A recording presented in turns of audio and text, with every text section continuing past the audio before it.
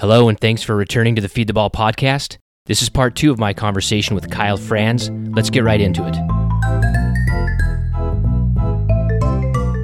You know, speaking of Sandhills, when Sandhills opened, it was like a thunderbolt or a lightning bolt, I guess. There's no such thing as a thunderbolt, but a lightning bolt. In the course of the history of architecture, it was a definite turning point. I mean, it kind of it was a corrective, and it made observers say, wow, this is what we've been missing. We didn't even realize where we've been and what we've been missing. And then Pacific Dunes comes, and I've always argued that Pacific Dunes has had a greater legacy and had a greater effect on architecture even than Sandhills, because Sandhills was remote, private. You could see it in a picture, but you couldn't go there. Whereas Pacific Dunes, when it opened up, it was part of a resort. Everybody was welcome. Media was a little more advanced then. It was the early internet age or mid-internet age, so pictures were everywhere. And it had more of an effect down the line with other architects and other firms who saw, because it was so accessible, they saw the bunker styles and they started to appropriate different elements of Pacific Dunes and kind of spun off in kind of rip-off ways, just like the stadium course at Sawgrass spurned a bunch of imitators. So Pacific Dunes had kind of that effect too, and really launched in earnest the quote-unquote minimalist drive in architecture. Absolutely. Absolutely. But there's something so authentic about Pacific Dunes, and it's different than Sandhills too, though. A lot of times they're correlated because they're sandy and dunesy, and they shattered the mold. You're so intimate with Pacific Dunes. What's the essential difference between those two golf courses? And then we can talk about the legacy of Pacific Dunes as well. Yeah, you're exactly right. The only correlation really is the fact they're both built on sand. I've always looked at Sandhills is just it was like the perfect introduction for people to see that style of architecture. Tom and Bill had already done some really nice work, whether it was High Point for Tom or Stonewall, Kapalua for Bill. They'd really done some really great work, but it was such a great leap forward in terms of naturalism, minimalism, and ground game architecture. The bunkers. Dave Axland is just one of the most brilliant people in this industry. Who was the senior associates for Corin Crenshaw. Just such a great shaper and such a visionary for just trying almost anything. And they did such a great job of capturing what it's like to live in the Sandhills. I spent 2 summers out there working at the Prairie Club and just building all those bunkers that look completely natural and completely like all those sandy blowouts out there. It was a huge departure. Just the entire aesthetic of the property. Nothing is shaped or even looks shaped, much less over-shaped. Imagine what that property would look like if Fazio had done it or Pete Dye had done it. Small circular pot bunkers or the just sort of standard stuff that Fazio is doing in terms of more painting the frame of a golf hole as opposed to strategizing it. And that's really where Sandhills is such a huge moment, is all the holes have such great concepts. They're so much fun to play. The strategy is so stark and apparent in a lot of cases, and it's just so much fun to play. Like that big diagonal tee shot of 1 or 16. You see little hints of Bill's styling that he got from working for Pete Dye. The propensity for using those big kind of diagonal sort of tee shot carries like you get on the 16th hole, for example, or 18. But there's also just such great little introductions to what became minimalist architecture. There's holes where the strategy is obvious and it's great strategy. And there's also holes where there's a little more subtlety involved like that, where you don't really know where the bunkers are exactly in front of you, or you don't know exactly how you should play it the first time, but you learn how to play it. And just the cool little visual tricks that they tried. I think one of my favorite bunkers that I always go back to is great for for mining ideas from is that big, huge natural pit, or at least I assume it's a natural pit. I can't remember for sure from conversations I've had with Bill or Dan Proctor or Dave Axland, but that big pit on the interior side of the dog leg on number 11, for example. You have 15 feet bunker. But from the tees, all you see is just that tiny little snippet of sand out there. You hardly even notice that it's there on the interior side of the dog leg. You don't realize how much of a disaster it is to hit in there until you play the hole for the first time. I think 99% of other architects would have gone through and blown out that whole ridge in front of that bunker so you could see all the sand and make it very clear how deep and imposing it would be. It's just a great exercise in restraint to put that little visual effect in there, and it's teasing you all the time. No matter how many times you play the 11th hole at Sand Hills, you stand back in the tee. It's like, I can hit it over that. This is not a problem, because you're only seeing just that little wedge of it. In the back of your mind what's going to happen if you get in there, but it's just tempting you, and that's great art of the first order there. That's as good as it gets. But the whole golf course all the way through just great ground game architecture, great strategy. But really, really very restrained. But the nature of the Sand Hills is big sweeping dunes. There's not a ton of smaller scale details and whatnot, like you would get on an old British links where, it's not the nature of Sand Hills dune country to have a feature like a little sharp mound like you see in front of the fourth green at St. Andrews, where it's chest to head high sort of mound that's barely 15 to 20 feet wide. It's just a tiny little ridge. And that's really where Pacific Dunes, I think, the styling of Pacific Dunes kind of sets it apart. And that's where you get the big departure between the two. Is one is just the nature of having a coastal dunescape allows for the shaping to be much more aggressive and much more interesting, and just fun shots like that. But also, Tom's philosophy was really, it seemed to me, centered more around, like cool, fresh holes that weren't anything like the stuff at Sand Hills. You can see a little bit of it in a hole like number 6 with the big front left deep bunkers and the little ridge line green. There's a lot of 7 in Sand Hills in that, but for a hole like the third hole, there was really nothing. I can't think of anything still that before that was quite like that, with the big 2-pronged fairway arrangement and that little ridgeline green, and some of the interesting kind of shots that you get. Like if you get on the wrong side of the fairway, there's like this little mound complex right through the guts of the green that you can always just kind of like aim at that and hope that, well, if you hit it a little too hard, it's going to catch that. It'll hold it up there, whereas the rest of the surrounds of the green kind of falls off. And if you get into anywhere in the front right bunker, that is the only goal, is to try and use that little feature to keep you from running off the back into some seriously bad ending. And that's really, there's nothing like that at Sand Hills. The extra dimension of detail is really what I think makes it a very, very cool golf course. A lot of smaller scale details, a lot of places where you can kick it off of this contour, off to that contour. I think one of the most successful holes, especially having seen the hole in the dirt, is the 12th hole, where I don't think,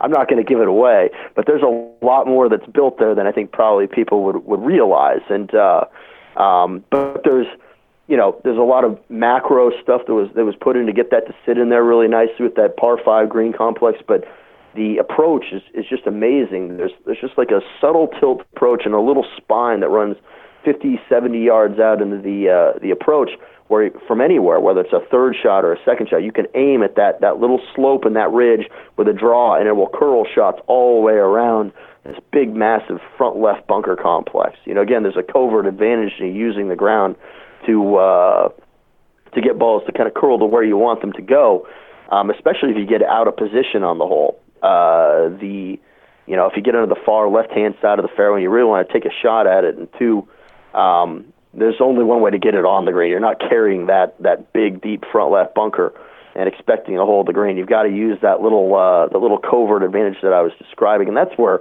I really think that Tom's encyclopedic architecture or links architecture genius shows through. There's some elements like that at Sand Hills. The approach of the ninth hole has some kind of correlation, but you would only ever actually play that shot, I think, if you really kind of wanted to, in that case. Whereas, Tom really set up some of those strategies really nicely by being pretty aggressive about it, like a big front deep bunker like that. So I think that's really where the golf courses separate from each other is the stuff was just a little bit more simplistic at Sandhills, again, basic bare bone strategy, like the diagonal sort of stuff and whatnot. But there's also some really good ground game architecture out there. But the willingness to utilize some of the smaller scale and more detail-oriented stuff really takes Pacific Dunes to. It was nice jump forwards, and then just in the same way Friars had is a nice back and forward, backwards. Just progressing the art back and forth. It was really fun to watch. Kind of the interaction and the respect between the architects. To build the great stuff that they did. Sandhills set an amazing bar. Pacific re-up the ante, and then Friars had re-up the ante again, and so it's so it went.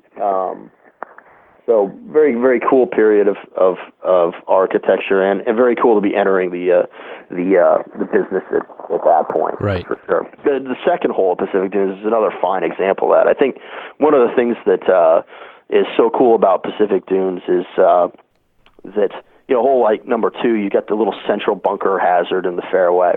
But also a lot of different ways you can play that tee shot. You can play it easily up to the right and just throw an aerial shot in on the second shot and spin it off of some of the slopes within the green, or you can play it out to the left and down at a little valley, and you can play little low shots that'll keep the ball out of the wind, and it just depends on the conditions a lot of the time. And I think that's where Tom really started to think in some cool and progressive areas is allowing players to. There was clear strategies, but the player was allowed to really choose a strategy that was going to work well for them, not just dictating, well, you got to hit it over this side for a decent angle, and you could play to your own strengths. And I think that is a really nice progressive sort of element in the overall strategy of the holes that even went to another level from what Bill and Ben had been trying at Sandhills. You mentioned Orson Welles before and Citizen Kane. Is Pacific Dunes Tom Doak's Citizen Kane, or because he never got, Wells was never as good as that again. He made some fine pictures and did some nice work, but that was his first was the best. How would you rate Tom Doak as far as like career after Pacific Dunes? Did he ever reach that height again? He's still doing it. I honestly think Tom, he continues to progress in ways probably even beyond the competition. It doesn't say anything bad about Bill and Ben to say that, or Gil, but I think Tom's work continues to be very, very progressive. The fact that having done the loop, the reversible golf course, Terra Eady looks like it's the golf course that I have seen the most since Friars Head that has impressed me the most in terms of detail work. It's flooring to see how cool the native dunescapes are that they did, and apparently a lot of that stuff, from what I was told, had to be cleared, trees, etc. So a lot of that stuff had to be put back together. It's a pretty cool progressive effort on its own, and I've always thought that kind of moving into the reversible architecture experiment is something that we really need to do. It's what's better than two for the price of one. So, Tom had mentioned that he wanted to try that. I remember him saying that going back as far as Pacific Dunes or Barnville. So I was ecstatic when he finally got the shot to do it. So as I joked in some article or interview right around the period that it was being built, I kind of looked at it as sort of like his Sgt. Pepper's, to steal an analogy from another great artistic achievement. That's kind of the Beatles' high water mark in terms of where they really got as experimental as they possibly could, and it was complete departure from from their previous work. And I kind of look at the loop as kind of the same. I still haven't got a chance to see it. I was supposed to go up to the company tournament a couple of years ago, but unfortunately just couldn't make it because of an illness. But I'm hoping to knock that one off the list in the next several months, because I think it's just such a great concept and so unique to do. I spent several months in St. Andrews in the winter of 2005, 2006, and I really studied the reversal element a lot. Obviously, well, it's not obvious. Not many people actually realize that originally the old course could be played both directions. It was a reversible golf course, and it makes perfect sense. I mean, all those ridgeline green complexes play great from multiple directions, obviously, and so I made the joke a lot of the time when I lived there that I probably had walked the golf course backwards more than anybody else since the days of old Tom Morris. I really studied that a lot, and I would always joke to people, just golf course architecture chats. Which course has the most holes you've never heard of? Well, it's pretty simple. It's the old course backwards. I mean, you think about playing back to the road hole green across the first and 18 fairways that direction. It works pretty good as a 350, 70 yard par 4. And you think about playing back to the 16th green along 17, playing the other direction along the boundary line. It's pretty good stuff. So I've always been extremely excited about the concept of the reversible stuff, and I think that I would love to try it myself someday. And one of the things that I've always thought would be cool to explore and experiment more, if and when I ever get a shot to do that, is working in that category. So I think that Tom is continued to evolve in some really, really cool ways. Personally, my favorite of all of Tom's golf courses still is Pacific Dunes. So one could easily say that, making the Orson Welles and Citizen Kane analogy. When you get your first big shot, a lot of your best ideas are going to come out in one place. But much like the Beatles, same thing. They continued to progress and were every bit as good of a band when they broke up in 1969-70 as they were when they'd started. But they'd done all kinds of interesting things in between, and I see that a lot with Tom. Bringing up the Sgt. Pepper Beatles analogy is interesting because after that, I mean, that was really the beginning of the end. I think they got to the point when they had personality issues and they were going different directions, but I think they realized that there was a limit to how creative they could be as a group. When you break so many barriers and you're so innovative and everybody's copying you, you look around at some point and you say, that's it. That's all we've got. Right. We've got to do something different. So the question is, at what point does modern architecture do that? I mean, I feel like as great as Tom and Bill are, and as great as the sites are, we're at the point now where it would be a lot more interesting to see different things. Sure. There are great sites all over the world that are near oceans and lakes. They're dunesy, they're wild and natural, and we love that. I mean, please give us that. But we have enough of that also at the same time. Sure. I mean, there's enough golf courses in the world. We don't even need any more golf courses. But if we're going to build golf courses, wouldn't it be? I would love to see Tom get a municipal course near a downtown area, and have to. That might be. I would think that would be just as interesting to him as to have to put some authorship into it, instead of like just reading and reacting off of beautiful natural landscape, to really have to say, here's what I'm doing, and then build it. I know he's done that before, but I just wonder as an artist if they're getting to that point when that's not something that's going to be more interesting to do. Sure. Yeah. Well, I think that's one of the absolute successes of the Rio Olympic course is Gil being put in that scenario. I mean, all three of them are equal talents to each other. They really are incredibly gifted guys, and I mean, I think it's especially Gil's. It doesn't take anybody a lot of watching Gil on the Golf Channel to realize he's a really nice and mellow guy, and that shows through in the nature of his architecture, and that's where I think that the Rio Olympics course came out so fantastic. I just got to play it just a few months ago, which I'm sure some people will be surprised to even hear. Like, there's been so much negative publicity and whatnot regarding everything around the Olympics down there, and it's Rio. Everybody always kind of needs a saga surrounding Rio, but the absolute truth is the golf course is in fantastic condition. It turned out really good, and it's still doing really well. It's actually great, and I would encourage anybody that listens to this to get on the website, get on Facebook, or get on Instagram and check out photos of it. It's in great condition, it's really going on quite nicely, and they're starting to gain some traction from a business standpoint. Tons of great like junior events and whatnot. But that's where I think the nature of Gil's design is really it gets more momentum, and I think it gets away from kind of the press.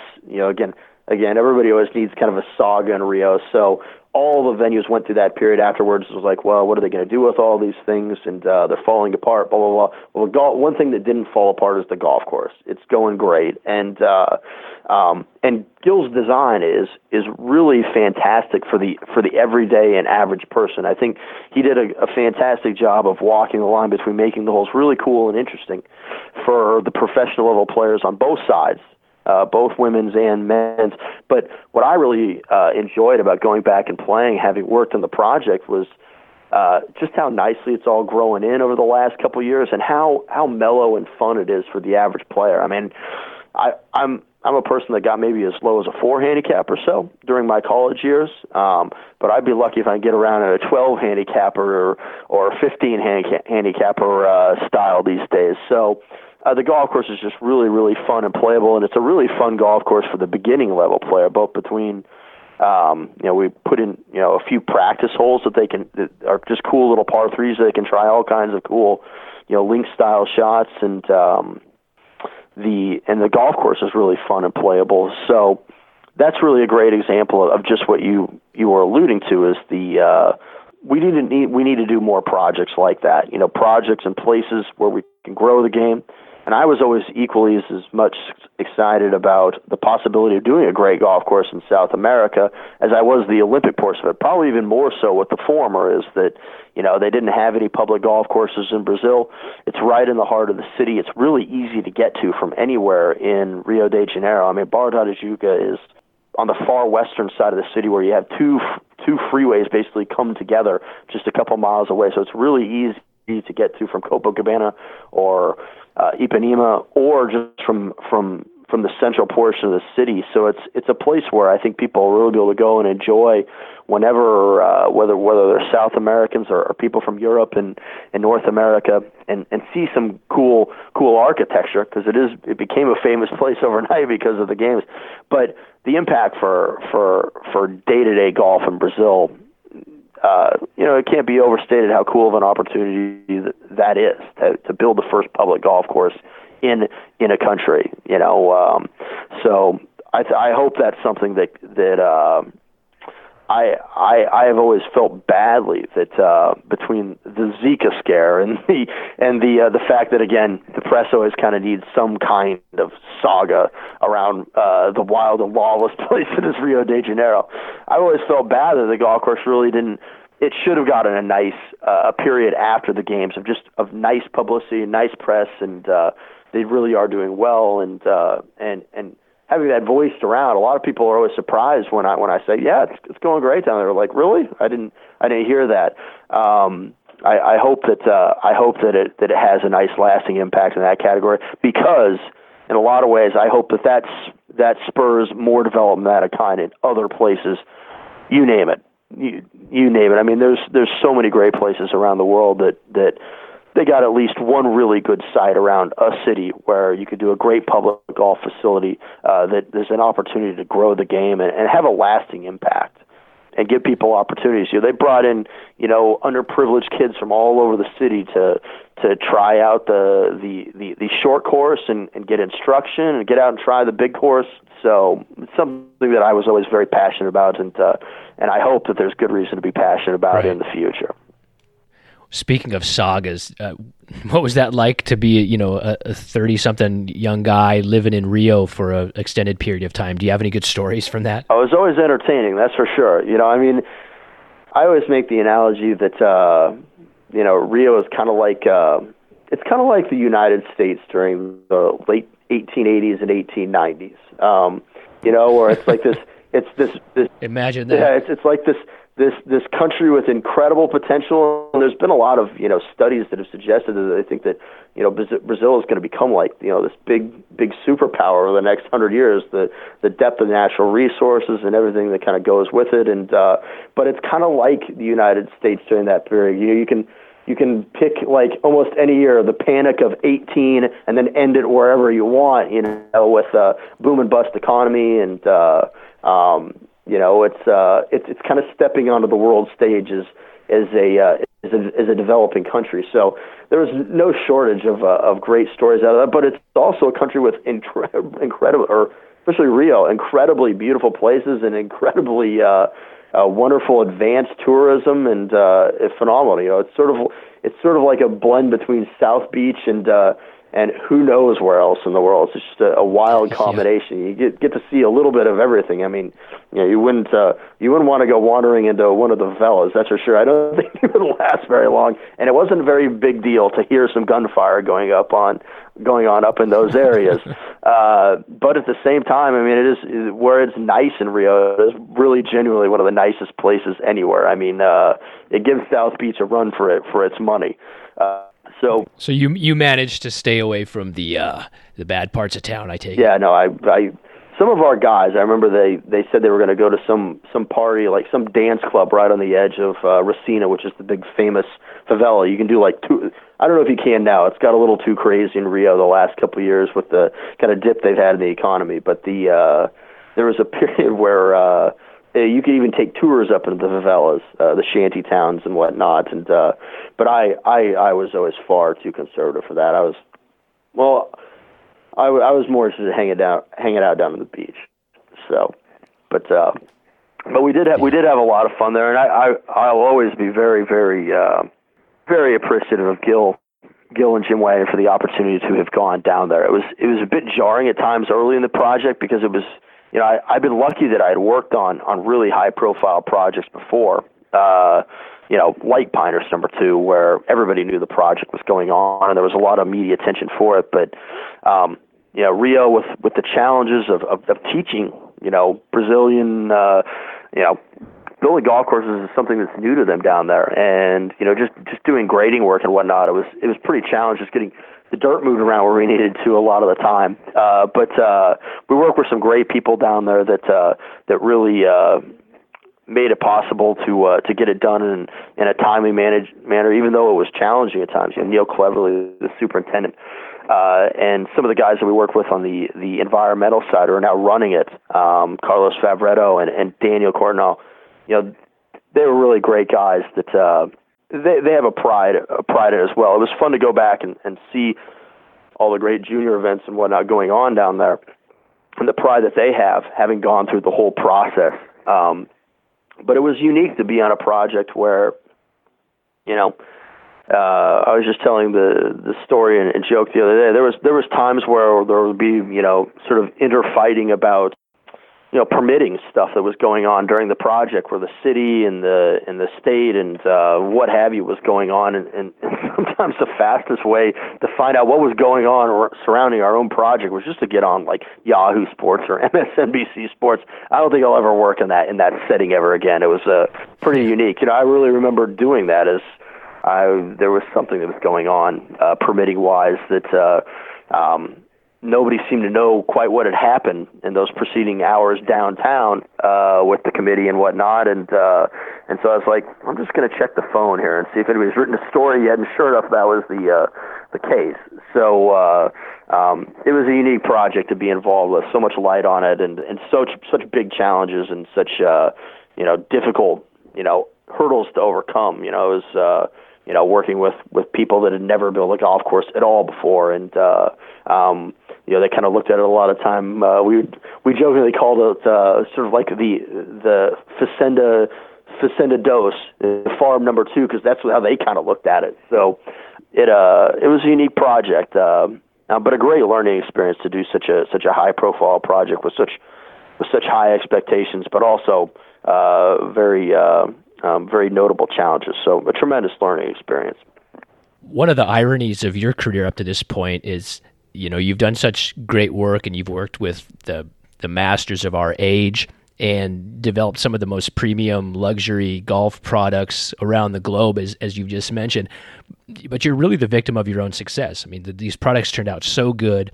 They're so popular. They're so highly rated that it elevated the status of Tom and Bill and Gil to such a level that every great piece of land, and every job that comes up now goes to them. Sure. And and you're sort of like you and many other guys who are kind of in your category, your generation, are really knocking on the door and trying to get through and trying to get a big project like that. And it was built. You guys built these courses, and now there's sort of the product is being used to sort of box you out on these very few projects that come along. So how do you break through that? I mean, what's the next step? I know you're going to say, I'm just going to keep doing my thing. I'm going to keep my head down and keep working. But what's your prognosis for the golf world after Doak and Core and Hans have left the stage? Well, yeah, the first thing is you really have to actually prepare yourself to be an architect on your own. I think I see it a lot of times with a lot of the younger people that I work with in the industry, is they tend to immerse themselves too much in the trivialities of the business or too much in the just the day-to-day life of it and what's kind of in front of them, where I've always really worked very hard on trying to establish my own vision and my own voice. And that was really one of the very first things that Tom taught me in this business, was that that you really, I think he literally put that in an email to me when we finished Pacific Dunes. I asked him for advice on exactly what I should do and how I should do it and where I should go. And Tom is such nobody ever realizes, because his writing has been so bombastic, famously so, that he really is a very nice and humble guy. And he was like, well, of all people to tell me where they should go with their lives, least of all me, he joked. But he went on to state that the first and foremost thing is you really need to follow your own path and just figure out where you need to go to get yourself good opportunities.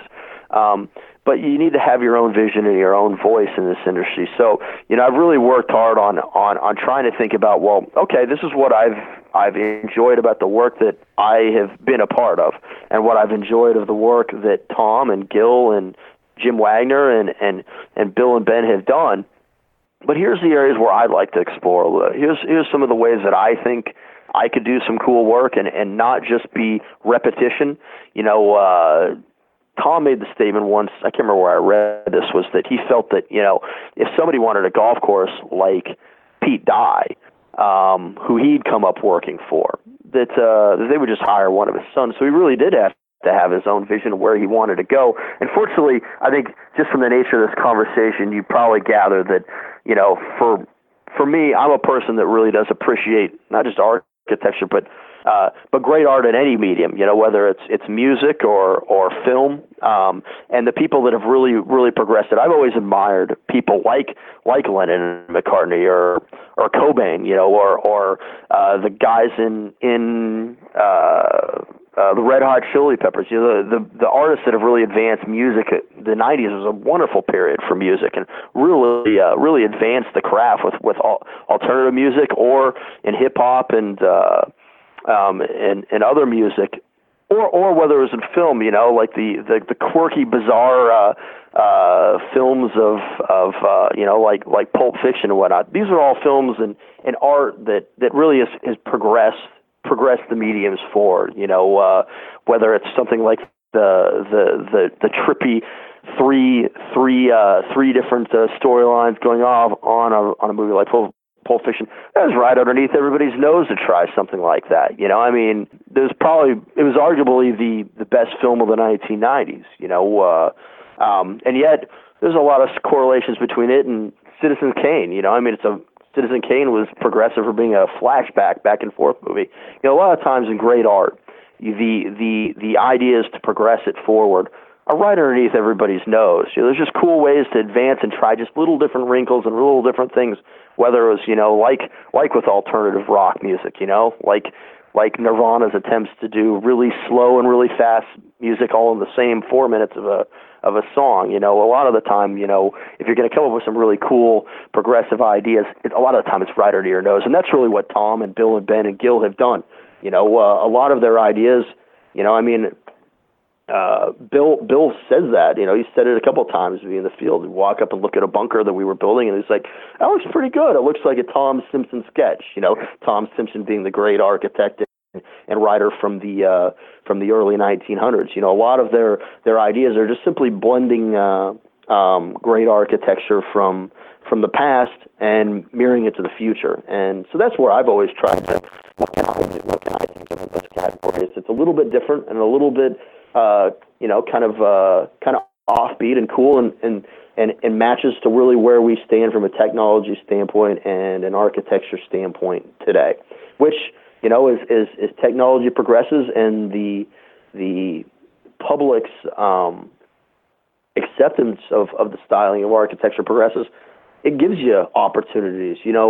Getting back to the conversation on Sand Hills and Pacific Dunes, it was almost inconceivable, when Shadow Creek opened in 1980 or 90, whatever, in the early 90s. So when I think about those projects like Victoria National and the stuff that was the accepted architecture for the period, like that's where you really have to hand it to Bill and Ben or Tom. I mean, doing something like Sand Hills, where we're just going to dig a big hole out of these natural dunes, and that's just going to be the bunker. It was pretty off kilter stuff. Pretty off kilter stuff. So that's the way you got to look at it. Is just find cool ways where you can explore and learn from the great old architects of the past, and hopefully you get the opportunity someday to give some of it a shot. But it starts with really preparing to do it. Yeah, it definitely seems like right now there's the opportunity for the art of golf design to go in a slightly different direction, and the problem is, first of all, it's building golf courses is hard enough. So you're confined by the realities, the budgets, the land, the opportunity, the client's wishes, all that. But also in the past, it seems like every time there is, in the last 40 years, somebody who moves in a different direction, a radical way, it just doesn't work. Right. You think of like Desmond Muirhead or anybody who's trying to do Pete Dye's stuff that wasn't Pete Dye. It's a failure. You were kind of limited in this scope. But you bring up a good point about art. Artists, painting artists, sculptors, poets, writers are really never trying to go back to the past. I mean, musicians are always trying to they're influenced by the past, but they're always looking for a new thing, a new way to express themselves. That's what the Beatles were doing. That's what you mentioned in film. You can be grounded in classics and know the directors of the past, but and Pulp Fiction wasn't revolutionary. It's based on Kurosawa and other established themes, but it's assembled in a different way. I don't see that impulse in golf. I know you said that you see that Bill would tell you that it looked like a Tom Simpson bunker, but I don't really see a willingness at the top levels to really break from the past and really push forward. And maybe it's because there's so many ways it can go wrong. Sure. But I just don't know that there's that impulse. Do you see it amongst the generation behind the guys that are getting all the work right now? I think that everybody arrives at a comfort zone in any art form, and I think that obviously those guys have been at it for a long time. So, so you wouldn't expect them to be attempting to reinvent the wheel at this point, and that's why I think it will be cool and good when younger guys like myself get a shot at doing some work from scratch.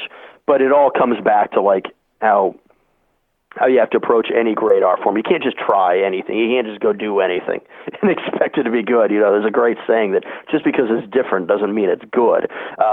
Desmond Muirhead being the prime example. You got to find ways to, again, a lot of the times when somebody does something that's really cool and interesting and progressive, a lot of the time it was right under everybody's nose, right in front of me. It's like, why didn't I think of that?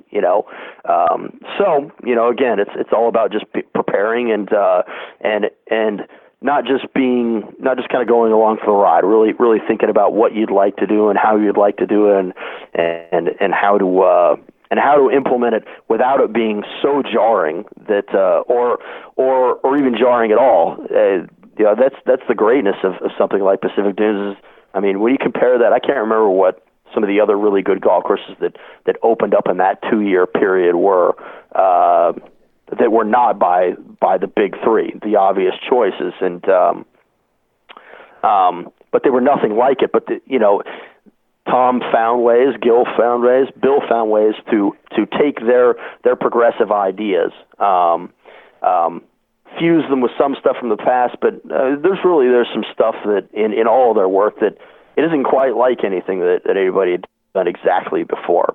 But all finding ways to do cool work while making it palatable to the average person. That was the great thing about the Beatles is they progressed in some cool and interesting ways, but never without being able to communicate their ever increasingly sophisticated ideas to their standard and general listeners.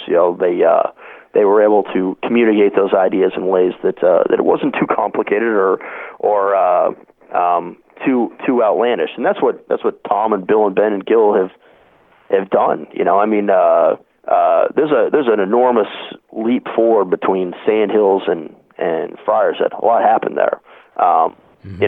So you just got to be prepared, and you got to have your own ideas, but most importantly, you got to understand how to convey those, again, increasingly different or sophisticated ideas to golfers that are not used to seeing anything different. Yeah. Jeff Mingay made a comment recently about Sandhills and Pacific Dunes, and he said essentially there was no intent by Core or Doak to try to make those golf courses different or difficult. Difficult. Correct. Which was a real break, which is kind of a radical concept in a way, because through the 80s and 90s, that was sort of a mandate, or it was subconsciously or consciously that was the way the evolution of architecture had kind of culminated in, like, it's got to be a championship, it's got to be difficult and all that.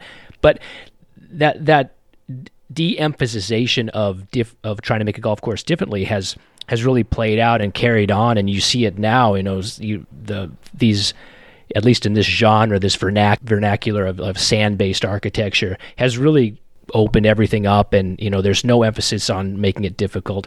It almost seems now is the right time to keep on the music theme, like a little more punk rock.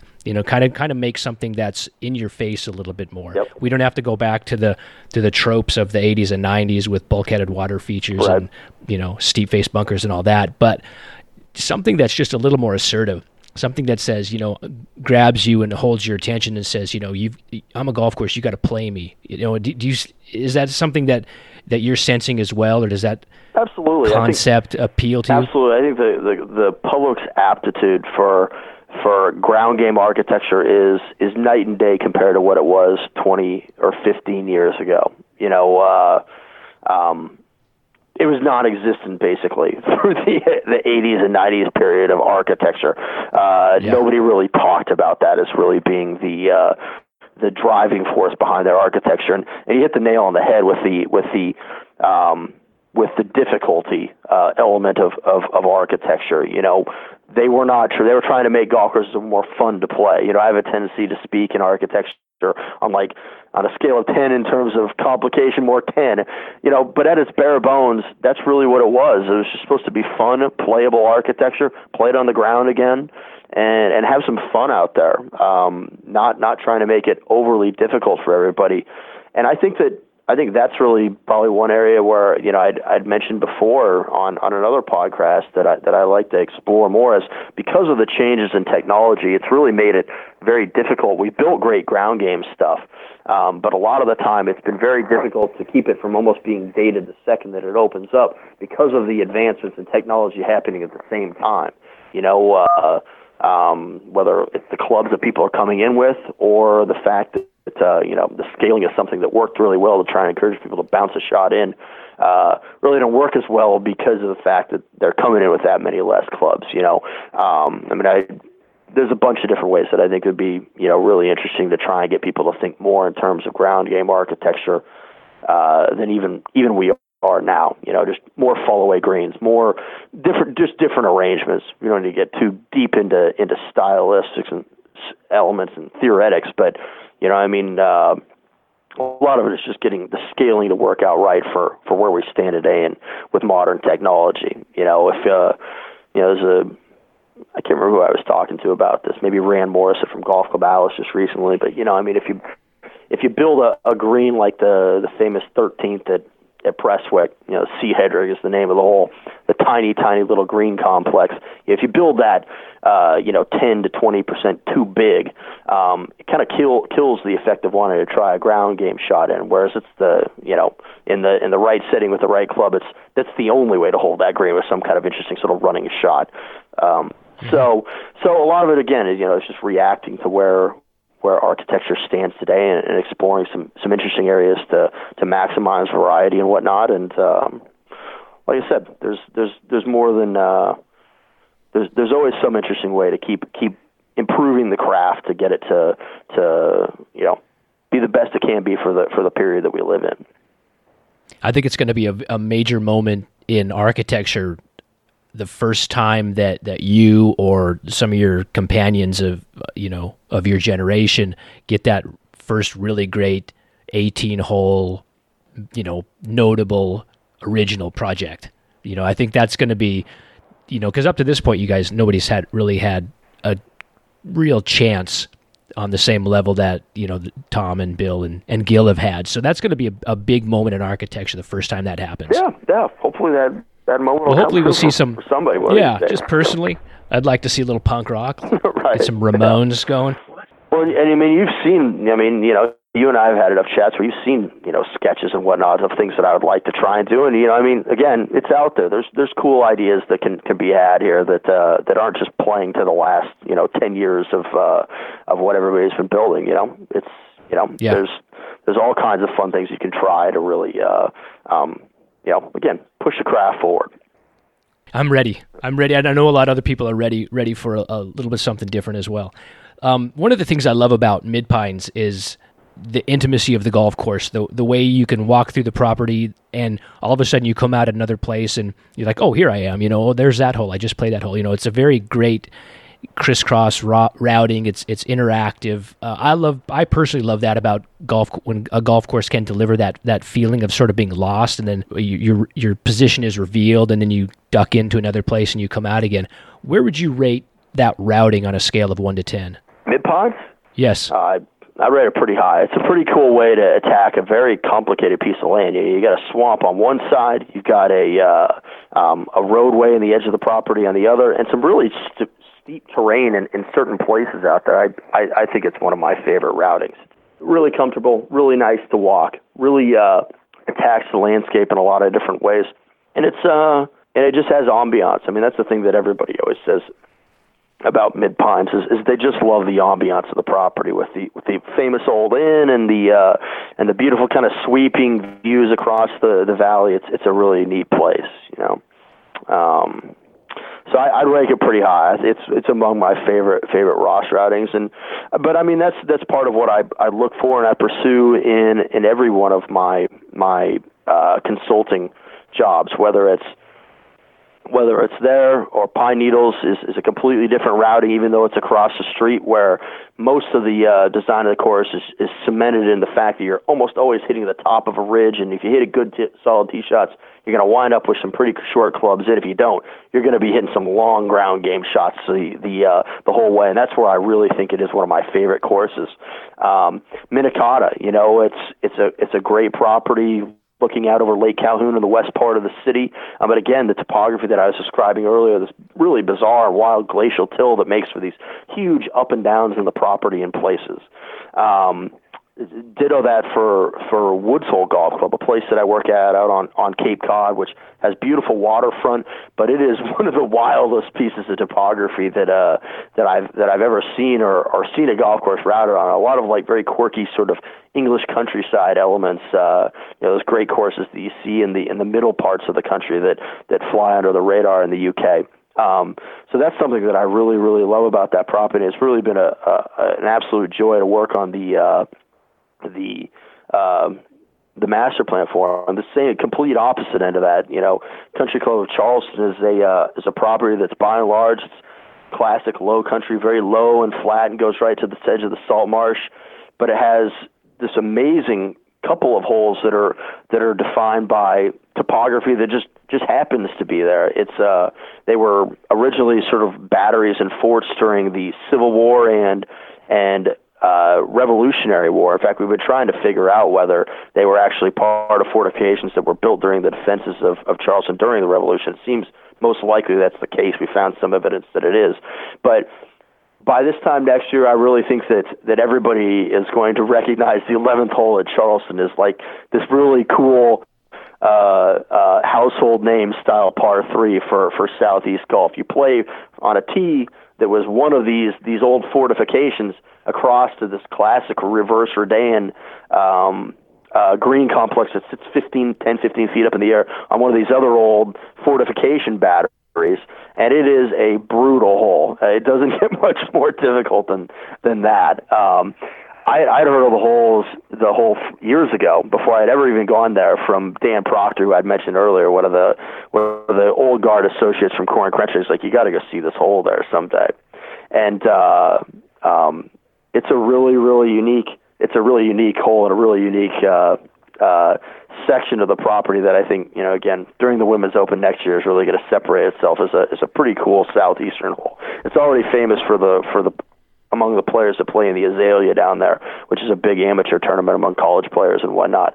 But just a unique property, little ditches in places, and but a great ambiance right there along the Salt Marsh where you're looking out over Charleston Harbor and back towards the city.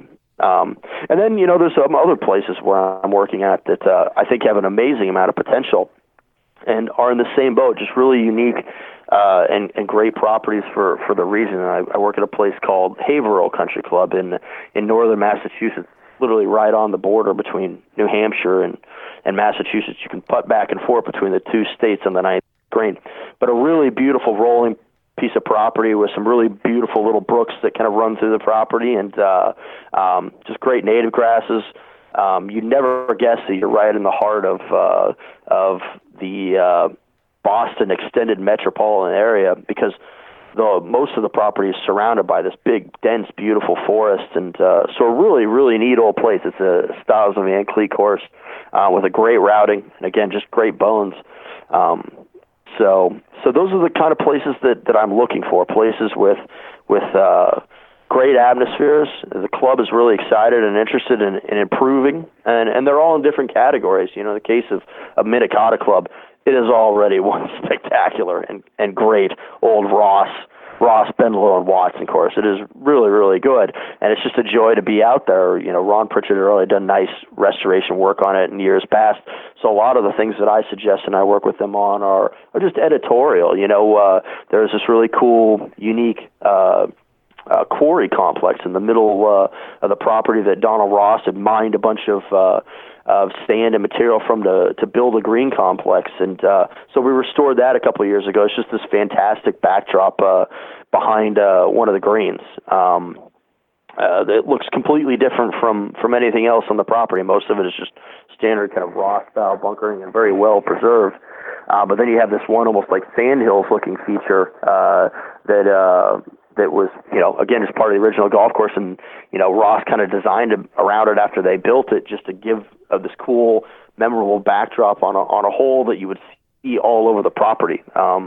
And sure enough, it's kind of had that impact. They had the senior amateur there last year, and one of the volunteers did this wonderful aerial video, drone footage of the property, and really highlighted that section. It was in the vast majority of the shots. So, just subconsciously it has that kind of impact. And, that's where you get into kind of cool, quirky architectural elements that you don't expect to see on other golf courses that I really jump on and try and thrive doing is, again, just a random and weird quarry feature in the middle of a property that, isn't like what you'd expect to see on a Parkland golf course, and that's the stuff that a lot of the times, unfortunately, gets missed or is glossed over on restoration projects around the country. As they tend to go through the more cliche elements you expect to see, but they end up missing or cutting out of the budget the kind of cool, quirkier sort of stuff that really was the hallmark of what the original architects were trying to do to make it memorable and different from their competition in the neighborhood. Speaking of things that you look for, I know you have a lot of ideas, original ideas that you someday like to implement. Let's pretend that I am a wealthy investor and I want to build a golf club, and I'm going to hire you to build it. But I'm going to say, Kyle, you have almost unlimited budget, but I want you to pick out the site. We'll go anywhere in the U.S. Keep it to the U.S. Do you have any? Where would you build that course? Is there a part of the country that you kind of envision your ideal course to be?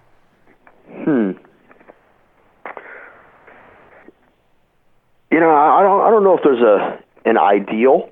I mean, there's pieces of land that I saw when I was in the Nebraska Sandhills that were shocking. Like, imagine doing sandhills next to this massive lake. Imagine doing a property like that. That's one area that I think it would be fun. I think there's really one great course left to be built in the Sandhills, and it's along one of those massive lakes that they have in the central Sandhills. There's a property that I looked at when we were at the Prairie Club that, unfortunately, we had the best timing ever on it, 2008. So you can imagine how far that discussion went with potential investors and whatnot. But that'd be a very fun place to work. But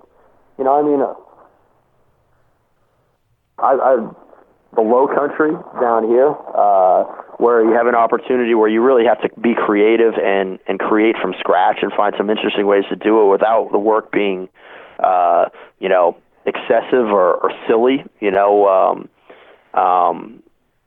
would be something that I think would be very, very exciting to do. Or Florida, on a very flattish piece of land where, again, you have to build some really cool, smaller scale features and great classical stuff. We're not talking about, the kind of land over taxing and building and shaping that has been so prevalent in recent decades. But finding cool ways to do classical style architecture in flat setting places on good soils, I think would be a lot of fun to do. But it's a big country out there. There's a lot of great places to work. There's some places in growing up in Oregon, there's some places that I thought would be really, really neat to build a golf course in the mountains of Oregon, the Cascades, where you have these big, huge, large lava fields that 5,000-year-old volcanoes and whatnot had created. But you're in the mountains in Oregon, where you have big, beautiful views of the mountains. And then there's been some courses that have kind of dabbled in that a little bit in the Bend area, the Sun River Resort area. But nobody's ever gone fully into the really difficult places to build. I think that Tetherow certainly touched on that a little bit, or not necessarily difficult to build, but inching up towards the areas where you really get the full effect of that style. There's areas that I can just jump on the top of my head sitting here thinking that where you get really spectacular mountain views and really bizarre landscapes, really huge lava fields and whatnot. But also the soils are pretty sandy up in those areas. There's some sandier terrain and it'll be short season sort of stuff. But I something that I've kind of come to expect in my career is many times there has been a project we've been working on where there was an even better piece of land just within a 20-minute drive away, and it was a world-class piece of land. So they're out there. There's all kinds of cool and interesting places to work in this country, and so I've always felt like one thing that I could be valuable at as an architect is almost being involved with clients right out of the gates before they begin the land selection process, and just throwing ideas at them to help them with that. That's something that's become a little bit more common. With Bill and Ben and Gil, they've told me stories about that where a client just simply wanted help finding where to start to begin with, and I think that's something that we should probably be a little bit more proactive with in the coming decades, is helping clients to branch out into some interesting landscapes. But they're out there everywhere. I mean, I don't know whether it exists or not, but I would think it has to be someplace out there. If you tied one or two or three pieces of land together, you could do some sort of really cool property on the Maine coast or somewhere in New England that nobody's quite got there yet. I'm in Cabot. Okay, so you went Sandhills, Low Country, Oregon Mountains, New England. You've got a lot of territory there. You've got a lot of ideas, man. Yeah, I mean, there's some dunes in other areas of the country that it's surprising to me nobody's taken a shot at it yet.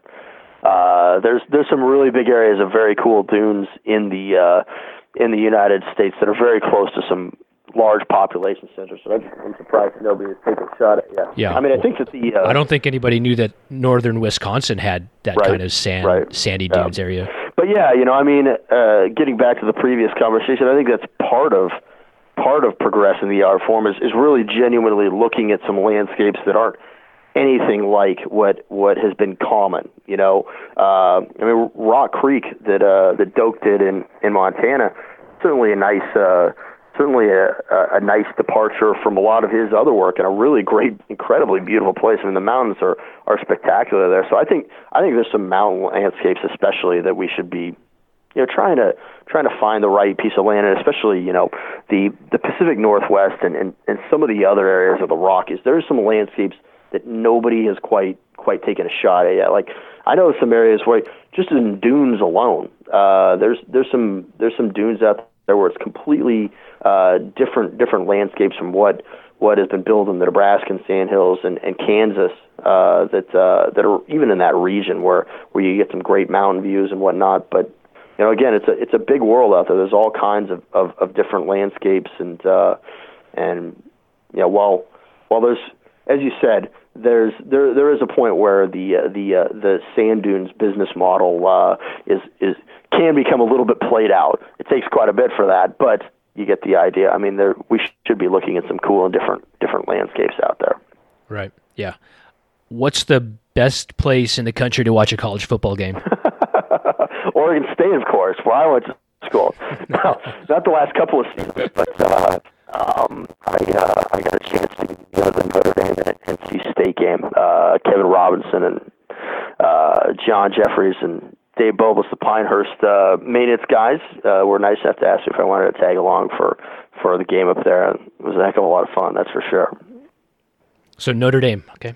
Give us, last question here, Kyle. Give us the capsule of what we can expect out of Oregon State this football season. Oh man, I don't even know if I can. I haven't gotten that far ahead. We're ranked number one in the baseball polls and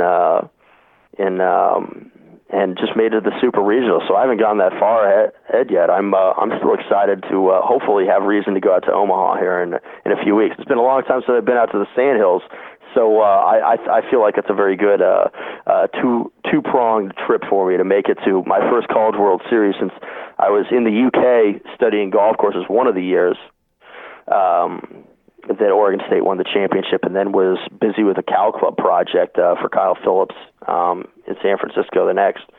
So hopefully I'll get a shot to go back out there again. But rep the Pac-12, Oregon State. Go Beavers. Yes, indeed. All right. Kyle, do you feel good about this? Did we cover everything? I think we did. Yeah. I think we covered literally every chunk of it. We talked for a long time, so we might be maxed out. We might be maxed. I know we could go on for another hour, but I think we should cut it off now. Yeah, I think we'll save that for another time. Yeah. Good talking to you, bud. Thanks a lot. As always. It's funny to see Kyle play with his old equipment. I mean, his clubs, they're not even like cool equipment like Hickories or Persimmon. They're just these old kind of beat up mid-90s old clubs. But he means it. He is a purist. There was another person who had the new tailor-made twist face technology driver, and Kyle grabbed it and looked at it, and just this wave of disgust just kind of flowed over him. You could just tell how sick it made him feel just looking at this piece of like unbridled runaway technology. I like talking to that guy. Real quick, let's get this out of the way. Please subscribe to the podcast on iTunes or Stitcher Radio or Google Play. And more important, or more interesting to me at least, is leave some feedback. You can go to feedtheball.com and leave some comments. You can go to iTunes and leave a star rating and even type out a little something there. I know it's hard to do. I don't do that. I think I'm going to start. But if you do that, that'd be cool to help me out. You can always find me on Twitter and Instagram at feedtheball. You could find Kyle on Twitter as well at Kyle France Golf, and he's on Instagram, but I won't try to tell you his name there. Just do a search for him. And just on a personal note, I fell in love with Mid Pines. I don't know if you've never been there and you're in the Pinehurst area, that is a absolute must play. I actually have it from a personal standpoint, not a tournament aspect or a strategic golf course aspect or anything like that, but just from a way that I connect to it. I have it right on the same level as Pinehurst number 2. It's just, as we talked about, it's a little more intimate. The aesthetics are beautiful. There's just a vibrancy to the golf course, some really great Donald Ross green complexes. Every green is sited naturally. It's a nice, tight property, a great walk, as we talked about. Just a charming golf course. As I said on Twitter once, it could be my forever course. Play that if you're in the Pinehurst area for sure. And then this, I just thought of this. It's a pro to absolutely nothing, but I live about a mile and a half from Eastlake, or should I say TPC at Eastlake. And Kyle would be the perfect person to go in and just overhaul that golf course. In the absence of new properties, new designs, virgin territory, from scratch builds, until that kind of thing comes his way, he'd be the perfect person to go into a property like Eastlake and just completely retool it with all the knowledge that he has of Donald Ross. I wouldn't say restore. I don't know what that would look like. I'm not sure it's worth restoring, but to go back and just strip everything down, strip away what's there now, which is basically just a corporate tournament golf course on a beautiful property, beautiful historic property, Bobby Jones's home course, and infuse it with an interpretation of a Donald Ross design with that kind of mid-pines, Pinehursty, southeastern U.S. look, and go in and just rebuild it with that aesthetic. It would mean so much for that golf course to look more like it looked in the 1920s. It could be such a better place than it is. Kyle would be great for that. I would totally recommend him for that if anybody asked me, as well as maybe a few other people that are really well-versed and comfortable working in the mode of Donald Ross, a few of them who've even been on this podcast. But that's not going to happen. They seem to be pretty happy over there the way things are going. Oh well. But thanks for Kyle Franz. Hope you guys enjoyed that long conversation. I really appreciate you tuning in each episode and supporting the podcast. Thanks to the Sundogs. That's it for now. Until next time, cheers.